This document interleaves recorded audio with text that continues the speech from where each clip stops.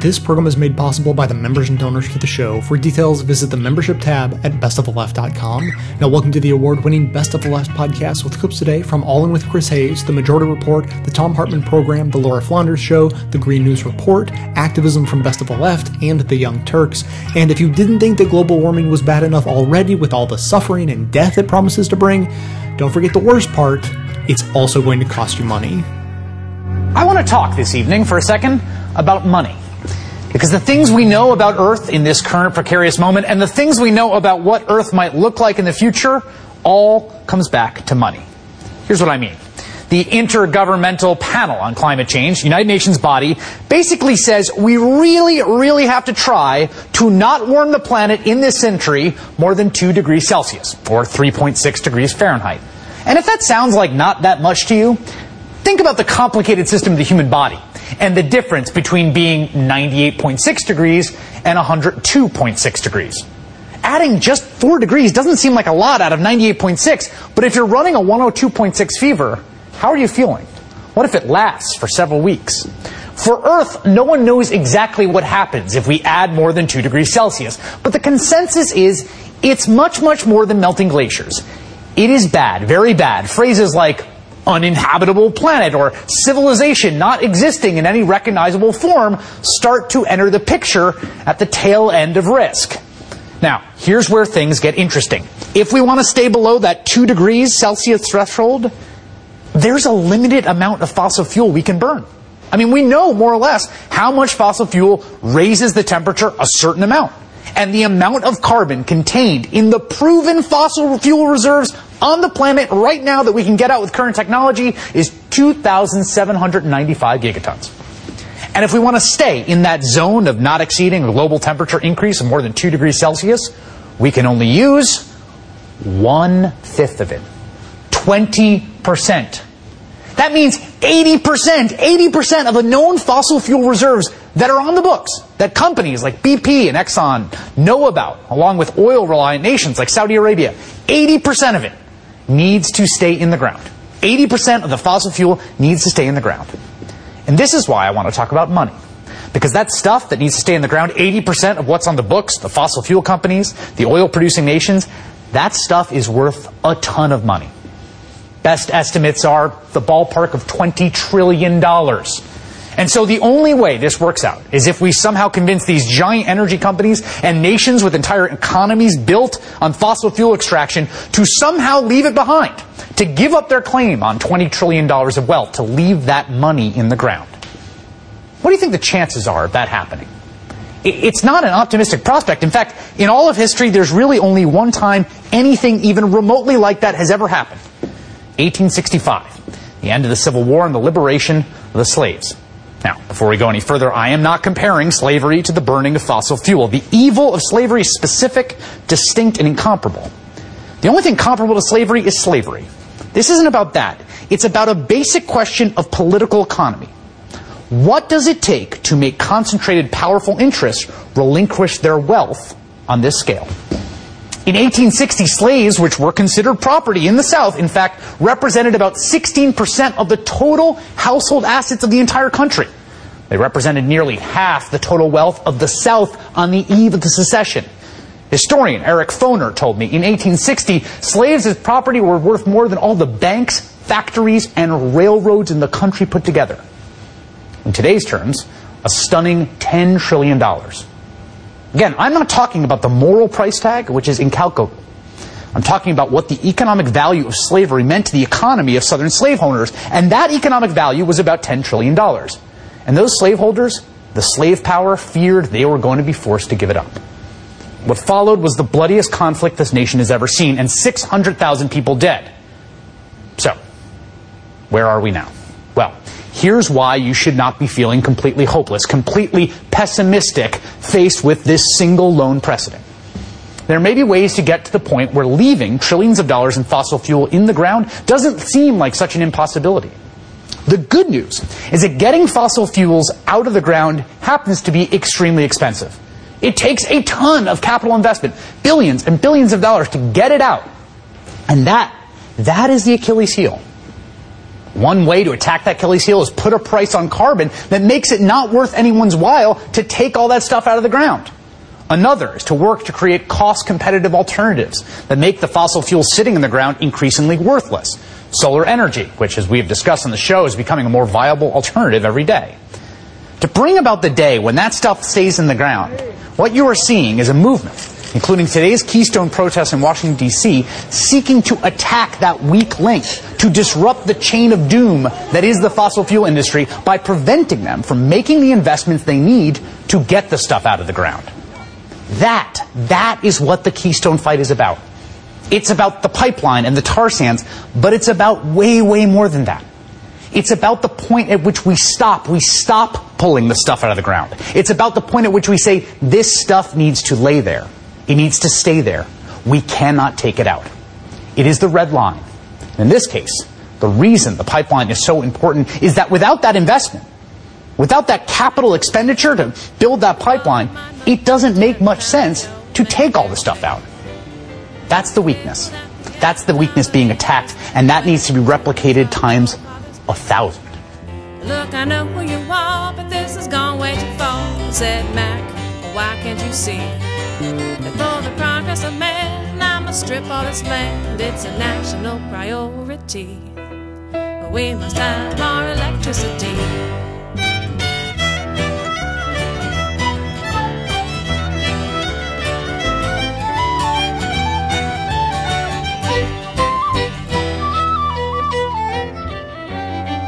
Looked down with friends and family all round and said, listen, sir, to what I see. For the progress of man, you've destroyed my homeland and ripped apart my community. This is fascinating. Reuters reports that Farmers Insurance, and I believe this is the first time this has ever happened, has filed 9 class action suits last month against nearly 200 communities in the Chicago area, arguing that local governments should have known rising global temperatures would lead to heavier rains and did not do enough to fortify their sewers and stormwater drains.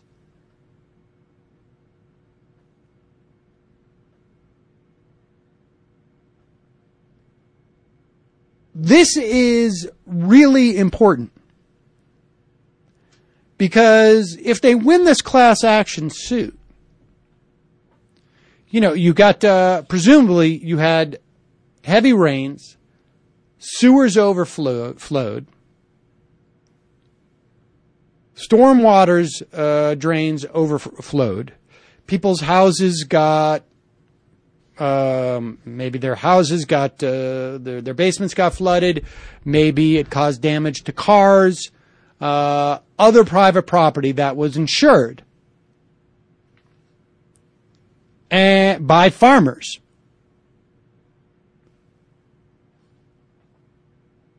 And the farmers insurance is saying you had every reason to know the potential for this, and you did not take steps to mitigate the risk to private property.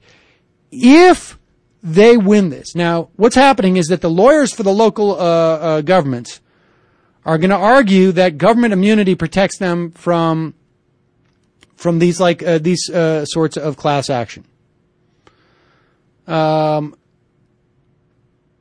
This is the same thing that the Army Corps of Engineers in the suits that followed Hurricane Katrina was the way that they escaped any liability here in terms of government payouts to private insurance companies or to individuals.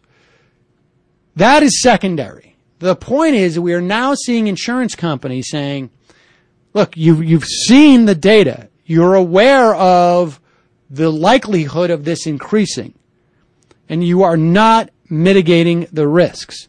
We will see more of these cases, said Michael Gerard, director of the Center for Climate Change Law at Columbia Law School in New York.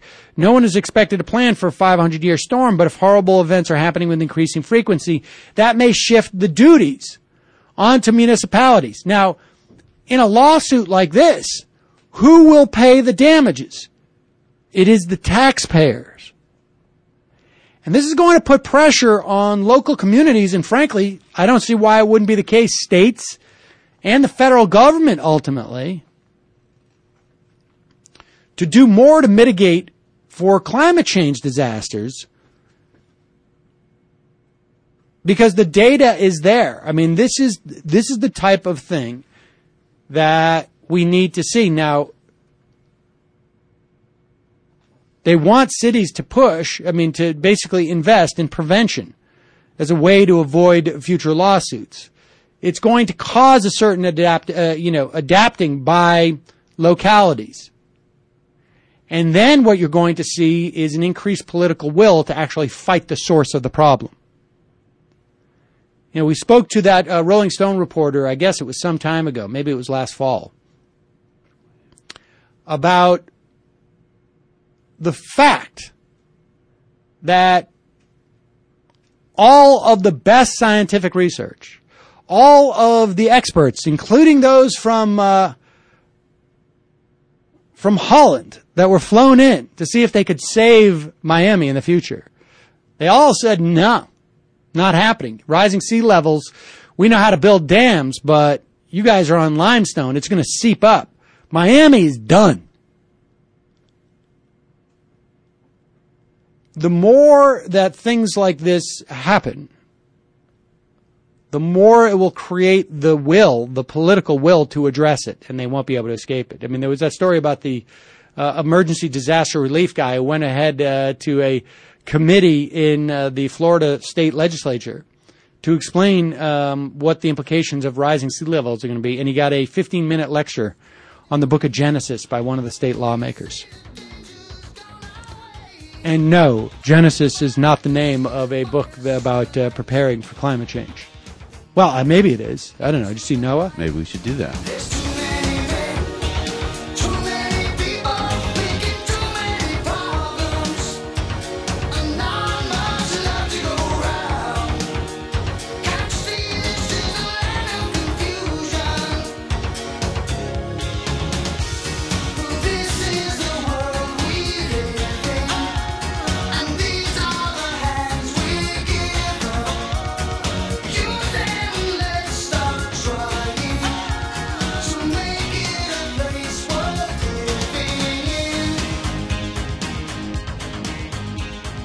Last night we were talking with a scientist in the University of Florida, oddly enough, who's doing research in the Arctic. I could see if I was with the University of the Arctic, I would want to do research in Florida. Anyway, he was saying that the peat, the permafrost, much of it is peat. The permafrost is melting at alarming rates around the world. It's got a lot of scientists really freaked out because he said, and this is something, a distinction that I hadn't gotten before that has to do with global warming. Methane, when it's immediately released into the atmosphere, is about 100 times more potent than carbon dioxide, molecule for molecule, as a greenhouse gas. Over about a 20-year period, it begins to degrade. After about 20 years in the atmosphere, it begins to degrade and continues over the next 100 years. In fact, actually, it begins degrading right away, but anyhow, if you look at it over a 20-year period, or over a 100-year period, it's about 20 times as potent as carbon dioxide. If you look at it over a 50-year period, I think it's 33, 35 times, whatever. So you get these different numbers, but whatever it is, 20 times more potent means 2,000%. Right? So it's a lot more potent. And what he said was that the problem with permafrost is soil that is typically covered with snow and is frozen year-round. It's permanently frosty. And when the snow melts and the soil is exposed to the sun, the soil which is filled, this is soil, he said, from before the last ice age, it's very, very, very old dirt filled with old dead plants, lots and lots of organic matter, lots and lots of carbon. In fact, he said the carbon locked up in the permafrost, just in the Arctic, is 4 to 6 times, as I recall, the amount of all the carbon in the atmosphere right now, which is mind-boggling. But here's where it gets really scary, and it's something I didn't realize, or really interesting, or both. And that is that when permafrost melts, because ice occupies more space than water. You ever had a bottle of water sit outside and freeze, and it bursts pipes burst in the winter, right? Because as water turns to ice, it gets bigger. So as the permafrost melts, the ice crystals in the permafrost melt, they turn to water, and that causes the permafrost to collapse. It settles down. It actually drops. It'll drop inches, feet. And as it drops, the water that used to be ice in it floats to the top. The dirt is settling, which means that the bacterial processes that are happening in the permafrost are no longer what's called aerobic bacterial process. In other words, oxygen-consuming bacteria. Oxygen-consuming bacteria convert plant matter into mostly carbon dioxide, which is bad, but it's not anywhere near as bad as methane. Anaerobic bacteria that exists without the presence of oxygen, anaerobic deteriorate, and it's not all bacterial. Some of it's just straight chemical reactions. Anaerobic processes convert the carbohydrates, the sugars and starches and cellulose and whatnot of this ancient plant material, convert it directly into methane. So when permafrost melts, more often than not, it immediately goes anaerobic and it starts producing methane like crazy. And he said that's happening all over the Arctic right now because all this warm air that was, the cold air came down here, picked up a bunch of our heat. I was running a, heater in the boat all the time, right? All of us were, I think, in fact, we even had a frozen pipe. It's hard to keep the thing 60 degrees. And then, it goes back up there. Because that cold air wasn't supposed to come down here in the first place. Normally the jet stream would keep it away from us, but the wall of air that keeps the jet stream up to the north has been weakened by global warming, by a reduction in the temperature gradient between the northern latitudes and the temperate, in our latitudes, between the Arctic and us. Meanwhile, the IPCC report, this new IPCC report came out a week or so ago, and the Heartland Institute, God bless them, bless their little hearts. The Heartland Institute has come up with the NIPCC report, the Non-Governmental International Panel on Climate Change. The IPCC is the Intergovernmental Panel on Climate Change, it's the UN. And the president of the Heartland Institute, Joseph Bast, says that climate scientists have been corrupted. Here's what Limbaugh had to say about them this morning about regular climate scientists, the 97, 98, 99% who say look out. But it is a way to get grant money and research money, and that's how these people make a living. They don't actually work, and they don't actually produce anything. They just feed from the public teat. And any number of them do it, and this is how they survive. This is how they live. They don't have jobs. They don't have salaries. They live off of taxpayer money, grant money, or fundraising. Siphon some of that. Right. That's courtesy of Media Matters and the Limbaugh Show. And so this NIPCC report, the lead authors and the authors of it, Fred Singer. Well, first of all, who is the Heartland Institute? The Heartland Institute has received around $67 million over the past 30 years from groups including ExxonMobil, the Koch brothers, and the Scaife Foundation. Right. Back in the 90s, these same people were shilling for the tobacco industry. In fact, Joseph Best, the Heartland Institute current president in 1998, said the EPA had to twist and torture its data to find a public health risk from secondhand smoke. Philip Morris, Tom Borelli is one of their executives. He actually wrote a memo in 1993 calling the Heartland Institute part of their 5-year plan Fred Singer in 93 was hooking up with Philip Morris and APCO Associates, PR firm, to debunk studies showing the link between secondhand smoke and cancer. Right. But, that didn't bother the good folks at Fox News, oddly enough. I mean, you could call it blatantly dishonest, but... So an international group of scientists are now saying that they have debunked a recent report that came out of the UN on climate change.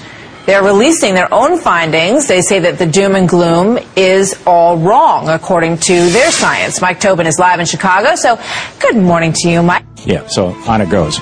Yeah, we've got, They spent 4 minutes on this. They spent 5 minutes on the original IPCC report, mostly making fun of it, and it's all, misinformation, and not mentioning that these guys are funded by the fossil fuel industry and the right-wingers, and it's all very bizarre. Very bizarre. So what do we do with this stuff? I think we call it out, and I think we start talking about the coal... Hang on just a second. This is the Thom Hartmann Program. Instead of calling them the coal barons or the oil barons, we need to start calling them the carbon barons. We need to invent a new phrase. The rubber barons of yesteryear built the railroads, steel yards, and mills. Just like a whirlwind scatters dust, they trampled all who dared resist and lived like kings within their halls, like kings within their gilded halls. Robber barons are here today. The faces change, but the game's the same. And though their empires may collapse, they still command their pound of flesh and drink their wine within their walls. Drink their wine within their hidden walls. All right, so say I had a broker, one, and say I went to him or her and asked him or her advice for my stock portfolio this year or next. What would she or he be likely to say? Well, you'd be lucky if she or he had thought about the issue. I think the reality is that climate change and finance are still very much viewed as separate worlds disconnected from each other. And so if you're lucky, your broker would have begun to think about it and would be aware that there's a growing concern even about, his or her very own business, which is what do I tell my clients about their exposure to this growing risk in terms of how it will impact their portfolio. Because if you look at some of the most profitable companies on the Forbes list of the top 10, I think half of them are energy companies. BP, Shell. Shell's the top one, I think. Yeah, the energy business is a profitable business. In many ways, what an energy company is a expert at investing capital in a prudent way from the perspective of financial returns, because they need to have extremely long time horizons amid lots of uncertainty. And so the skill set they become very good at, in addition to the engineering, is investing capital. So they tend to be profitable, and if oil prices are strong, they tend to be extremely profitable. So let's buy some stocks. Well, that was a good theory 10 years ago. To go back to the time trajectory, the research was done well over 6 years ago. About 2.5 years ago, an organization in the UK called Carbon Tracker took the original fundamental research and expressed it in an extremely powerful, user-friendly way with good graphics, and came out with this idea and presented it as a carbon bubble, and talked specifically about the investment risk of the shares of the public companies that own fossil fuel reserves. That's where they focused on. And they presented it as a market risk and focused on market regulators, particularly in the UK, where a lot of oil companies trade. And so what they were saying is there's this undisclosed risk that if we get our policy act together, these fossil fuel-based companies are susceptible to significant decline in value. And the share of the UK stock market is not dominated, but significantly concentrated in oil stocks. And therefore, the European and particularly UK pension funds have a lot of exposure to this risk. It was a very effective strategy. that then made its way to the mass mobilization movement that you talked about. Bill McKibben did a great job marshaling it with a really important article he wrote called "Do the Math," but it really started before that. It started, to my knowledge, at Swarthmore College, focused on coal, probably a year and a half before the Carbon Tracker report came out. So it just gives us an idea of how long it takes for these ideas to move from science into the mainstream. And in fact, even though it's now in the mainstream, most mainstream investors are still dismissing it as kind of a not our issue. It's a political issue, not an investment issue. So one of the things that's prodding people to even think about this subject is a student movement that's growing up around the country calling for fossil-free investments and calling for divestment by colleges along the lines of the campaigns that saw divestment from South Africa years ago. Here's a quick video that kind of lays out where the campaign is at. It's a trailer for a longer movie. Check it out.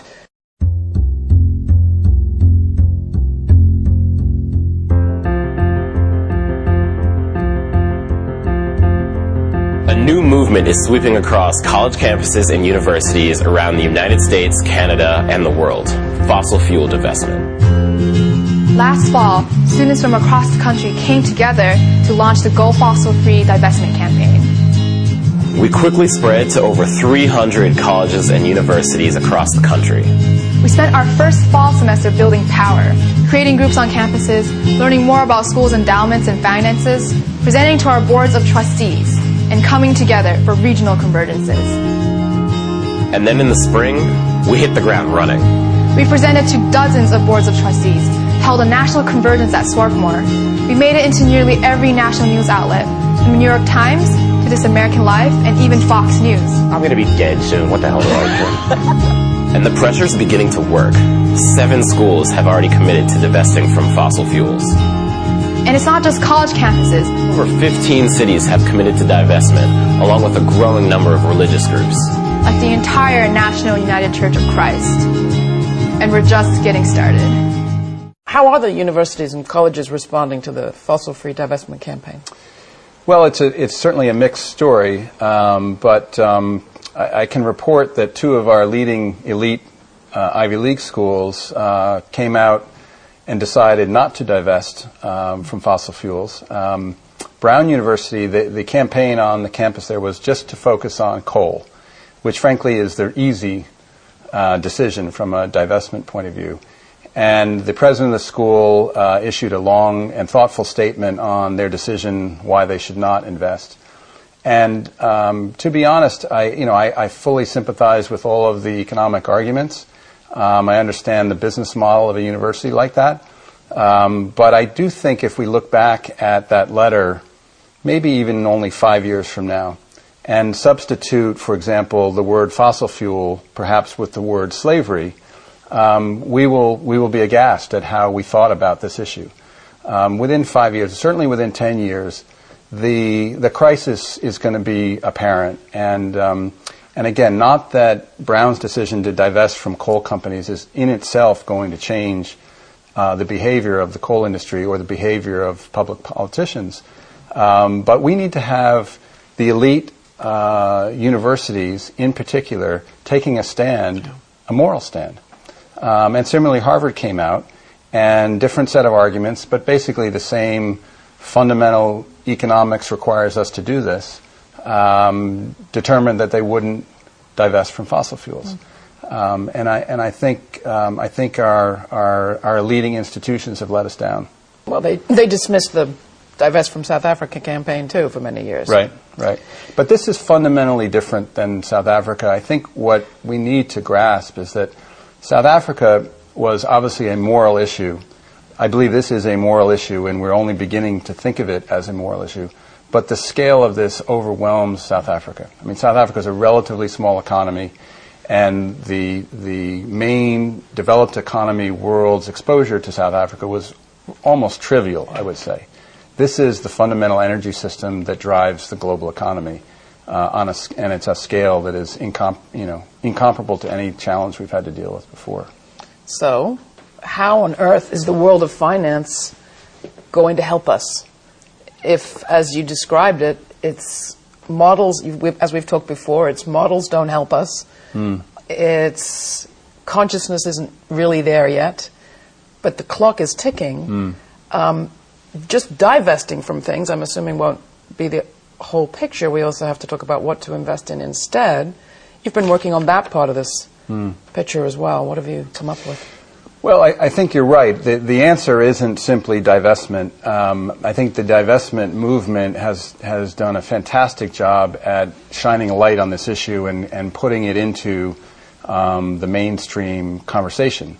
And you now have the head of the World Bank talking about divestment and fossil or stranded assets, and you have the head of the OECD now talking about a stranded, I believe he said a stranded planet or stranded assets. So it has succeeded in moving this conversation into the mainstream. But of course, those that don't favor a divestment strategy can rightly point to the logic that simply by large investors, much less smaller investors, selling their oil stocks isn't going to change how oil stocks invest their capital. Exxon hasn't sold stock in I don't know how many decades. They reinvest their own cash flow. So divestment it's an agenda setter. It's not an economic strategy.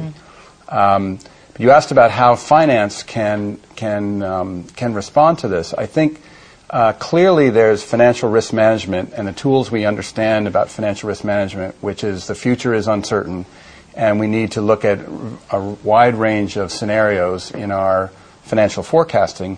Anyone who's doing forward-looking financial research and not trying to begin to factor in the probability and the timing of a real policy response to climate change is not doing their job. And markets tend to be, markets have gotten a really bad name as a result of the financial collapse. But I continue to maintain that markets are actually quite good at anticipating future events that aren't yet logically being discussed. The stock market in particular and the bond market have an uncanny ability to discount future issues that aren't on the news every day. And so I personally have divested from my coal and tar sand stocks years ago, and oil stocks as well, because I don't want to be the last one to the party, not leaving aside the moral issue, just from a purely financial investment perspective. I believe it's only a matter of time before the markets begin to discount this risk. But and why wait? People said the housing market was solid as houses, too. Even as we saw irresponsibly sold mortgages spiraling into insane derivative stocks. Right. That bubble didn't burst until it was ready to crash all over us. Yeah, and there were prescient investors who stayed away from the subprime mortgage market and stayed away from, there are people that began to reduce their exposure to all financial markets because they saw that bubble coming. It's simply not true that no one saw it coming. This is a different kind of bubble, though. That was a bubble that was created through systematic fraud. This bubble is not systematic fraud. This is systematic ignorance, and I think it will take us, unfortunately, longer to process the reality that it boils down to exponential growth of the emissions of fossil fuel, CO2, is not consistent with our scientific understanding of a finite biosphere. And no one there's no fraud involved in that. It's just we're in a collective denial. And can our world economy withstand the kind of hit a carbon asset bubble crash would be? That's a tough question. I wish I could rattle off an easy answer. When I first wrote about this now 2 years ago, I called my piece our $20 trillion big choice. And what I meant by that is that I did a back-of-the-envelope calculation that estimated that the current market value of the fossil fuel reserves that we should not be burning at the time was worth about $20 trillion. I think that was a conservative estimate. Now, only a small portion of that, less than half of that, is owned by public companies. So the public market exposure is actually the smaller piece of the total exposure. think about the economic exposure of the OPEC countries whose economies are primarily based on selling oil or selling fossil fuels. The subprime crisis caused a direct write-off of, I'm told, $2.7 trillion. If my calculation is even roughly correct, absorbing a $20 trillion financial write-off into the economy, even if the banks aren't as exposed to it as they were to subprime, which I think is probably true. I mean, banks have exposure to the energy industry, but I don't think they're holding massive leverage portfolios of toxic, risky, they have loans to small oil companies. They don't have leveraged portfolios of exotic, derivative-based subprime. But 20 trillion is a big number. And even if it's going to be managed through a decade or more, as I said earlier, markets tend to discount these new realities very quickly. So I don't think we're looking at a situation that's going to be an easy, smooth transition. I think we're already experiencing the volatility and will continue to. So you're a kind of calm guy. You worked for J.P. Morgan for years. You've been trying to tell this message. You've been saying this, ringing this alarm for years now. Is this you with your hair on fire? I often feel like I'm helpless. I'm screaming out the window and no one's listening and everyone's going busy about their work. And in particular, the challenge that will be the hardest of this is not the economic absorption of the loss. It's the consequences of this new reality, which is that all things equal, we're going to have a slower growing economy with more expensive energy. That means all kinds of things beyond the value of oil stocks. Yeah. That means the debt capacity of nation states is probably going to be lower than we currently think it is, which means the debt to GDP problem is worse than we currently think it is. And the cost of the consequences of climate change, the cleanup from this hurricane in the Philippines, who knows what that's going to be, much less the human loss of life, but just the economic consequences of increasingly regular storms. That's a off-balance sheet liability that's not factored into anyone's current fiscal situation. So adjusting to the consequences of this are actually going to be as difficult as the direct write-off. But aren't there also opportunities in a transition like this? Yeah, absolutely, and they're already happening. I mean, there are businesses being built today and fortunes being built today that are riding this transition from fossil fuel-based energy system to a clean, renewable-based energy system. And it's not a straight line, but it is probably the single biggest investment opportunity, business building opportunity in the history of civilization.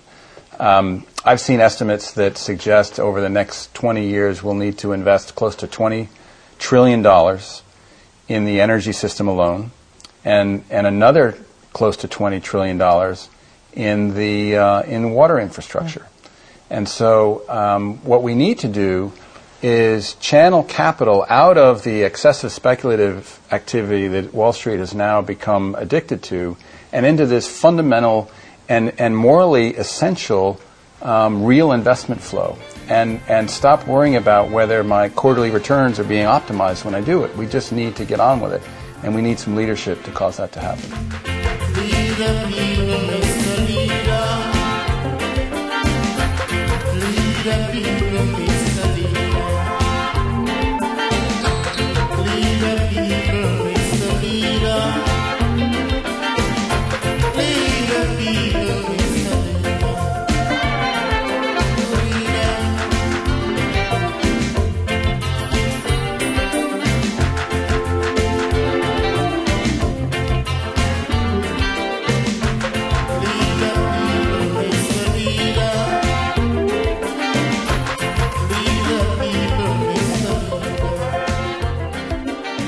Big news! Stanford University is breaking up with coal in response to a student-led divestment campaign, which is similar to the anti-apartheid divestment campaigns of the 1980s. Stanford University's Board of Trustees announced this week that it will remove all coal industry investments from Stanford's $18 billion endowment portfolio. In an interview with Democracy Now!, Stanford University junior Michael Penuelas says this is a very big deal. This is one of the first major acknowledgments on the part of the administration of a major university that anthropogenic climate change is a risk, and that the dollars that we are investing and funding our education off of contribute to that. And we're talking about billions of dollars here that is being pulled out of coal by Stanford University. But I've heard from a few climate scientists and environmental activists that they're concerned because Stanford is only pulling out their money from coal and they're leaving their oil investment. Well, Stanford says that it's going to now consider their oil investments next. Now, the coal industry is sort of dismissing the Stanford announcement, saying that it's just going to be a drop in the bucket of industry revenue. The way South Africa dismissed the divestment movement in the 80s. Proceed at your peril, fossil fuel industry. Survival the fittest till we're all outdone. When there is no counting who is number one, who can feel the sun. All our lives in peril. All our lives in stone. You and me and everyone that you know knows it.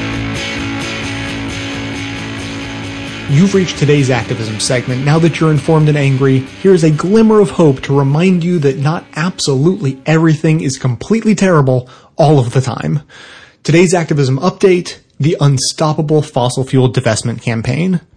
When 350.org began their campaign to push institutions with investment portfolios and sizable budgets to pull their money out of the fossil fuel industry, they received a lot of naysaying. What's the point? It can't be done. The problem is too big. We heard it over and over again. Luckily, 350.org founder Bill McKibben didn't listen. With the recent announcement from Stanford University, they've racked up almost 100 victories. Stanford is the 11th educational institution to sign on to 350's plan, and with their prestige, alumni power, and location, it may be the biggest win to date.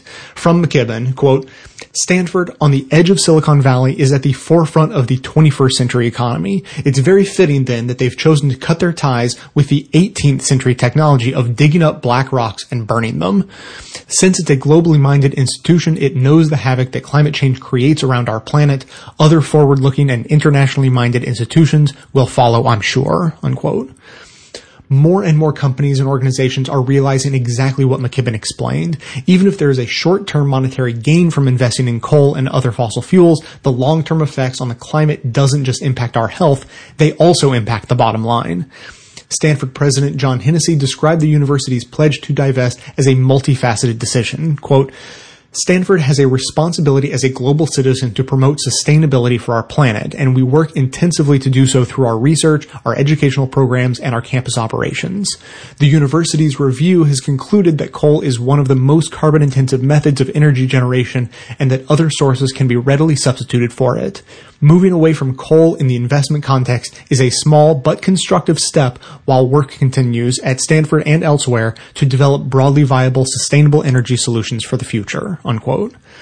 The push for divestment is spreading across the continent. Editorials from Canadian publications like The Tyee reference Seattle, Portland, and now Stanford as examples of cities and institutions being swayable on fossil fuels. According to the authors of the June 2nd op-ed, quote, divestment from fossil fuel companies then makes sense not only from an ecological point of view, but also financially. They continued by saying that individual and institutional investors who leave themselves exposed to a fossil fuel industry in its twilight will bear substantial financial risk. And then they closed with an optimism we can all get around. Quote, the unstoppable divestment movement is a hopeful catalyst for the low-carbon transition that is biophysically necessary, morally right, and the gateway to genuine prosperity. Activism.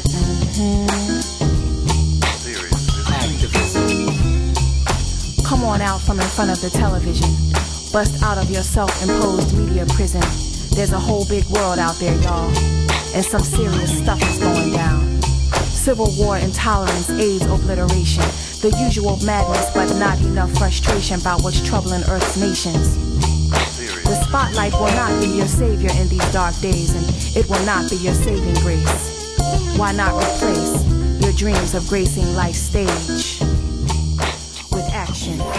Scientists say the West Antarctic ice sheet has begun a slow and probably irreversible collapse that could eventually raise global sea levels by 10 to 15 feet. NASA's lead polar ice researcher said, quote, "This is really happening. There's nothing to stop it now." 2 new studies show the warming ocean is eating away underneath a group of massive glaciers on the Antarctic coastline that hold back the massive West Antarctic ice sheet from flowing into the ocean. Glaciologist Ian Jockin tells NPR, if this glacier were to completely sort of disintegrate, it would kind of create a vacuum of ice to which the rest of the ice sheet would sort of flow into and largely destabilize much of the rest of the ice sheet. And that has enough ice to raise sea level by about 10 feet. By about 10 feet. This comes just weeks after the latest Intergovernmental Panel on Climate Change report comes out with different numbers. Now they've got to revise those numbers, revise them upwards just based on this new information of this collapsing ice sheet. Yes, now they estimate that this process would take hundreds of years, but if it is irreversible, they warn, quote, many of the world's coastal cities will eventually have to be abandoned. But if this water keeps rising, we're all going down. Yeah, if the water keeps rising, we're all going down.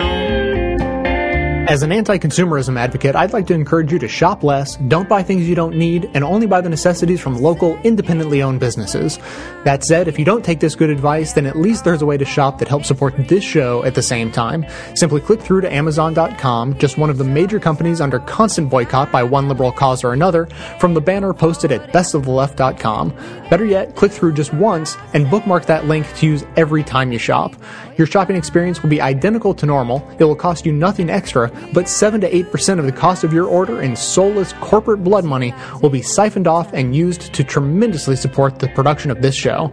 Thanks for doing the right thing, whatever you consider that to be. Well, we camped out here in a lowland, in a water show getting high. The collapse of large parts of the ice sheet in West Antarctica appears to have begun and is almost certainly unstoppable. That a quote, according to a report from the New York Times, which credits global warming as the cause. Meanwhile, Marco Rubio is probably running for president. It seems obvious. You're moving closer to running for president? I've openly said in the past that it's something I'll consider at the end of this year, that I'll look at a number of factors, personal factors, but also whether I could best promote this message and actually put in place these ideas that I want to see put in place. Senator Marco Rubio says he's ready to be president if the platform will allow him to promote his message and his ideas. One of those ideas being climate change denialism. But let me get this straight. You do not think that human activity, the production of CO2, has caused warming to our planet? I do not believe that human activity is causing these dramatic changes to our climate the way these scientists are portraying it. That's what I do not. And I do not believe that the laws that they propose we pass will do anything about it, except it will destroy our economy. It is now officially the price of entrance into the 2016 Republican field. You either need to literally know nothing or pretend that you know nothing. Back in 2007, Rubio treated global warming as an accepted truth. On the issue of energy, global warming, dependence on foreign sources of fuel, and capitalism have come together to create opportunities for us that were unimaginable just a few short years ago. He advocated Florida take the lead on energy. This nation, and ultimately the world, is headed towards emission caps and energy diversification. The demand towards such advances will create an industry to meet it. Florida should become the Silicon Valley of that industry. Just last year, Rubio was far more cautious in his denial, saying there was debate on the issue. The climate's always changing. That's not the fundamental question. The fundamental question is whether man-made activity is what's contributing most to it. And I understand that people say there's a significant scientific consensus on that issue, but I've actually seen reasonable debate on that principle. But Marco Rubio's devolution on climate change is right in line with the Republican Party. In fact, the GOP's embrace of climate denialism is one of the most dispiriting trends of the last decade. In 2003, 52% of Republicans thought global warming was largely due to human activities. Just over a decade later, that number has dropped to 41%. And it's no better with Republican politicians. As recently as 2008, the Republican Party called on their members to address the risk of climate change based on sound science. Today, just 6 years later, GOP 2016 hopefuls are running away from sound science towards denialism and obfuscation. Apparently, it's somewhat of a prerequisite. In 2011, Chris Christie said climate change was real and impacting New Jersey. When you have over 90% of the world's scientists who have studied this, stating that climate change is occurring and that humans play a contributing role, it's time to defer to the experts. Just 2 years later, he dismissed climate change as an esoteric theory, not worth his time. Several experts I've heard from say the destruction, though, from Sandy was probably more severe because of elements of climate change, including rising sea levels. Are you not willing to say that's true? No, I'm not, because what did they say? First of all, this is their business. They study it, and they say, probably, maybe. I've got a place to rebuild here, and people want to talk to me about esoteric theories. And Chris Christie's take is right in line with the other 2016 contenders. You know, you always have to be worried about something that is considered a so-called scientific theory that fits every scenario. What I think on the left I get a little tired of is this idea that, the sanctimonious idea that somehow science has decided all this and so therefore you can't have a view. Anybody who's ever studied any geology knows that over periods of time, long periods of time, that the climate changes, okay? I'm not sure anybody exactly knows why. This is political cowardice at its worst, and most dangerous. But if there's anything good to come out of their waffling, it's that it's become increasingly cringe-inducing just to watch. Marco Rubio hedged and equivocated this weekend out of fear and weakness, because the Republican Party is losing the debate on climate change, and increasingly, they seem to know it. What have we done? This race is gone and the next one to go is 5 miles down the road and nobody ever plays here anymore. Carbon copy houses run the low 400s where the land was once a virgin, now it's just a cheap war. Living here in a constant state of destruction everywhere I live. All I see is orange. Forced along to grow in the middle of the desert and worship a metaphor for man's lust for conquest. Throwing water in the air to be consumed by sunlight, making rainbows that make you feel like this is alright. Coming up early next week, we're finally going to have the EPA's plans for controlling and regulating carbon emissions. We've been expecting this for a long time. Now, this is not going to be the beginning of the end necessarily for our carbon addiction in this country.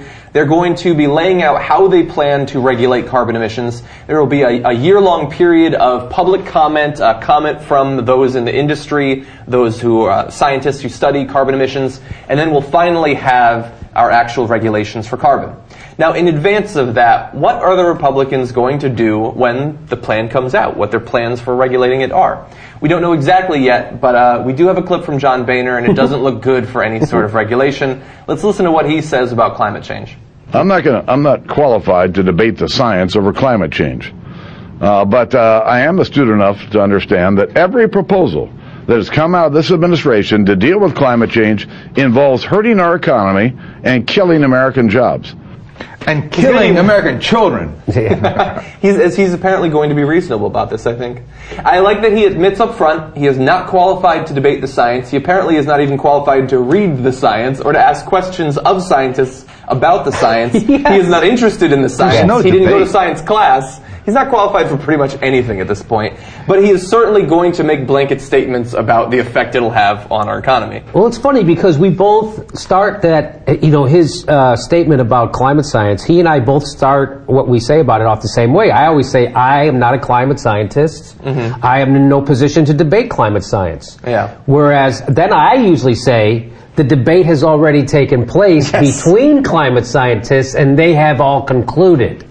But what John Boehner says is, I'm not qualified to debate climate science, so we won't even consider it. So I'll reject all the... So I just reject it all, and we'll just talk about the economy, and this would be economic suicide to do this to our economy, so I choose actual suicide over an economic suicide. I'd rather have global warming kill us all first than to kill our economy. But here's the thing. If that was an actual choice, killing our economy versus killing our environment, and you chose killing our environment, okay, I disagree with that choice, but that's a rational choice. I mean, I can see why someone would make that choice, but that's a false choice. False choice. You don't have to kill our economy. This is the same bullshit that was always said throughout history from business interests who are already at the top, who don't want any change because they might be thrown off the top. Because as you know, chaos is a ladder. Exactly. And some people like climbing that ladder. That's right. That's from a TV show I don't watch. Exactly. Game of Thrones again. Okay. He's wrong about so many different parts of it. The false choice in that it would destroy the economy when investing and developing renewable energy could very well be better for us in terms of creating jobs.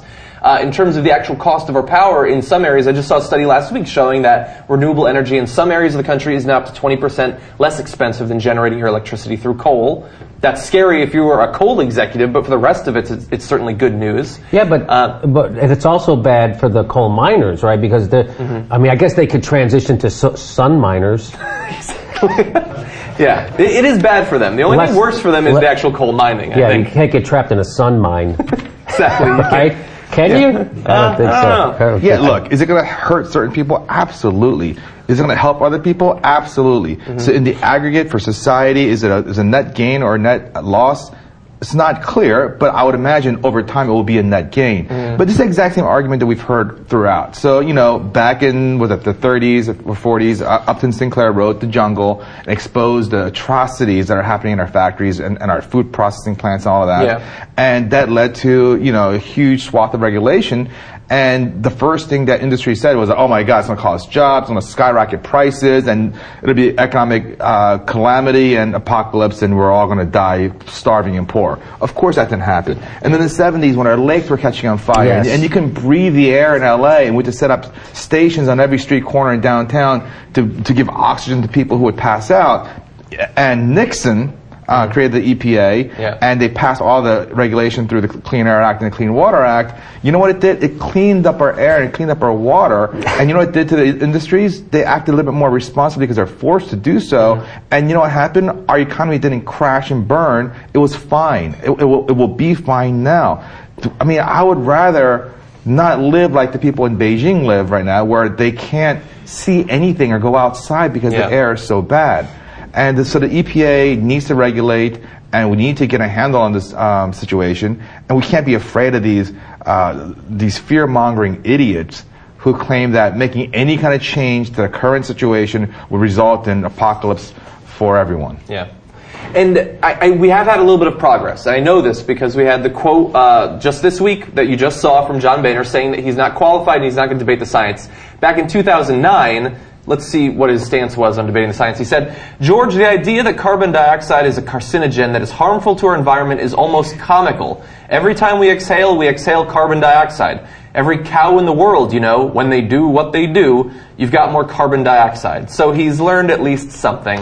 So he was talking... I'm sorry. Oh, no, keep going. No, he was talking to George Snuffleupagus there, and I'll tell you what George Snuffleupagus did not say after he said that. It's like, so you're not up on the science on any of this? No. You're pretending that you don't get this? Why are you acting dumber than I know you are? Yeah. He didn't say any of that stuff. Did he just say, went, okay, well, that's your point. Here comes John Boehner with his talking points. Did he not say that? Yeah, and bear in mind, by the way, that this is...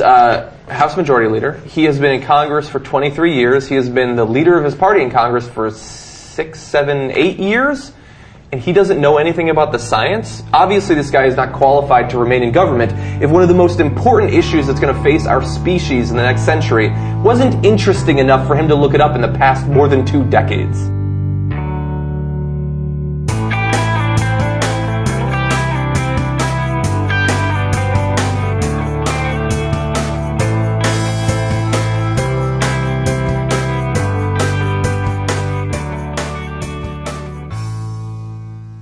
thanks for listening, everyone. Thanks to the volunteers who help gather clips to make the show possible. Thanks to Katie Klabusik for all of her work on our social media outlets and activism segments. And thanks to all those who called into the voicemail line. If you'd like to leave a comment or question of your own to be played on the show, the number to dial is 202-999-3991. Today, I have a little bit of a story for you about the show itself, sort of where we've been, where we are, and where I hope to go, and how you can help us get there.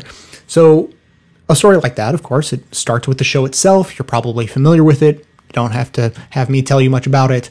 But I will tell you that the slogan of the show has been basically forever to aggregate and amplify the best voices of the truly liberal media. And the mission has expanded a little bit since then, but there are two key words in there, and we're going to focus on one at a time: aggregate and amplify. So, under the umbrella of aggregation, of course, that's the show itself. We've been aggregating voices from great liberal media shows since our inception, and that was the seed from which this whole show grew. More recently, we've been adding to that. We started doing activism segments, aggregating the best activism opportunities around, because of course that's the flip side of learning about the world, which is learning how you can engage with the world and sort of make it a better place. So that's what activism is all about. It's incredibly important. We've been focusing a lot on it, and I think things are going well. You know, we've been doing it pretty steadily for 6 months or more now, and I think things are going well. I think that's a really important thing to continue, obviously. But all of that falls under the umbrella of aggregation.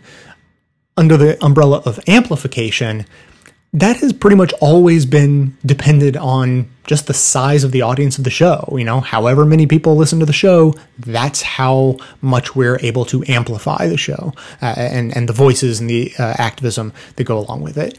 And like, that's pretty good. We're doing okay.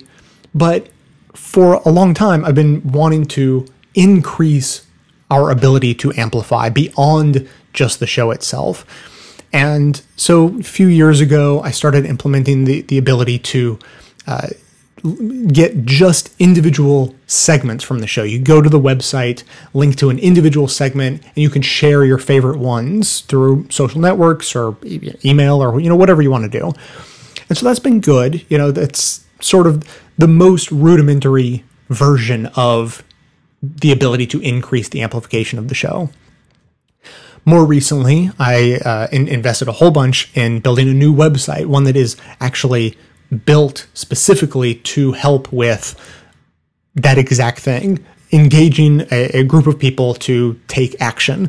So that's everything from, you know, organizing our activism opportunities to making it easier to go into individual segments of the show that you like and spread those far and wide.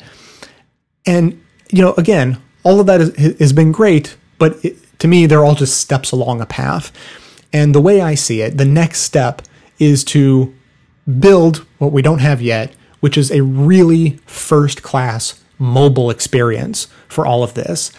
And my guess is that having a really first-class mobile experience to engage with the show is really going to increase our ability to amplify our message. Everything from our segments to our activism and so on, and the show itself, just spreading the word about the show, getting more people to listen to it.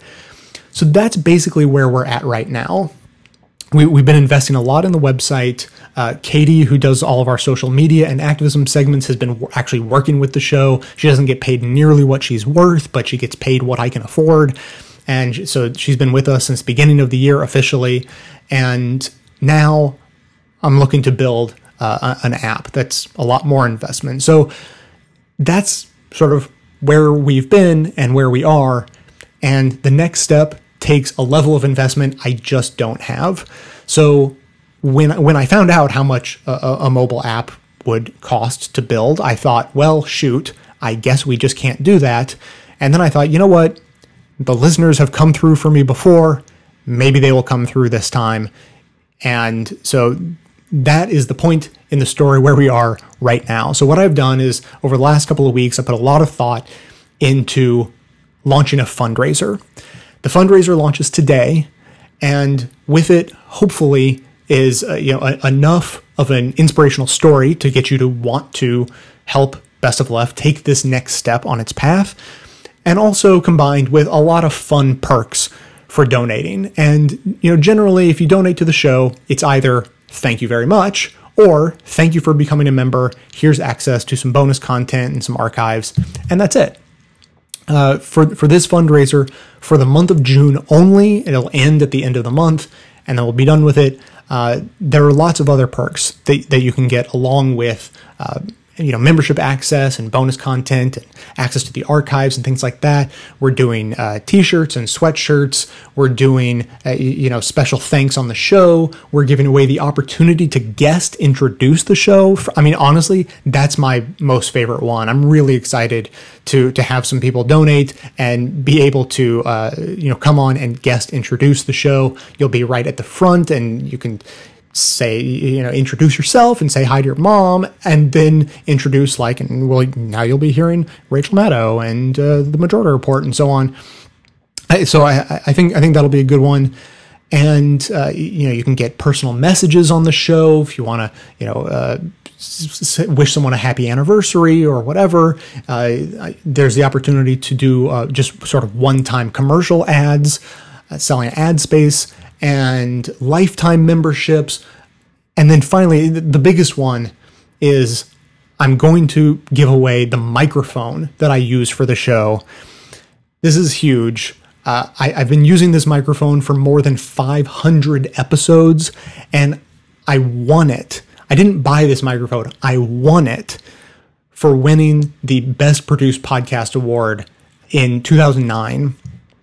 And so there's some sentimental value involved, and I will be giving that away to one lucky person who is, if someone is willing to donate a sizable amount of money to help us towards our goal. And then you go to the fundraiser, you'll see all the details there. The extra benefit for whoever purchases this microphone, it'll be a nice little jab at David Backman. If you're curious, you just have to go to the fundraiser and you'll see all the details about what I mean there. So I'm excited about this. I'm cautiously optimistic. I hope you will at least go and check out the fundraising page, see the different donation levels, see the perks you can get for it. I've produced a video of myself talking sort of in greater detail about the fundraiser itself. And frankly, a video of me talking is basically worth the price of admission in and of itself, because most of you've only heard my voice. You don't even know what I look like. So just think of the excitement of actually getting to see me on video. It's a chance of, it's at least a chance of this year, maybe not of a lifetime, but of this year. So that'll be exciting. Obviously, you'll be hearing about this fundraiser as we make progress throughout the month. If I forgot to mention, the fundraising goal is ambitious. I will admit it's an ambitious goal, but I think achievable, of $15,000. That is basically what I think it takes to, really do justice to the mission that we have to, continue to maintain this top-notch website that we're trying to maintain Katie and make sure she doesn't take her skills elsewhere, and build a first-rate mobile experience for people to engage with the show in ways that really aren't possible now, and to take the show into the future in that way. So if you are interested in helping with that mission, check out the fundraiser on the website, and I will be enormously grateful to you just for entertaining the mere possibility of joining in on the fundraiser and helping us meet our goal. So that's going to be it for today. Thanks to everyone for listening. Thanks to those who support the show, of course, by becoming a member or making one-time donations, which you can do now only through this month's fundraiser. Of course, everyone can support the show just by continuing to tell everyone you know about it, leaving glowing reviews in iTunes and Stitcher, and by donating your accounts at donateyouraccount.com/bestoftheleft. Stay tuned into the show by joining up with us on Facebook and Twitter, and for details on the show itself, including links to all of the sources and music used in this and every episode, all that information can always be found in the show notes on the blog.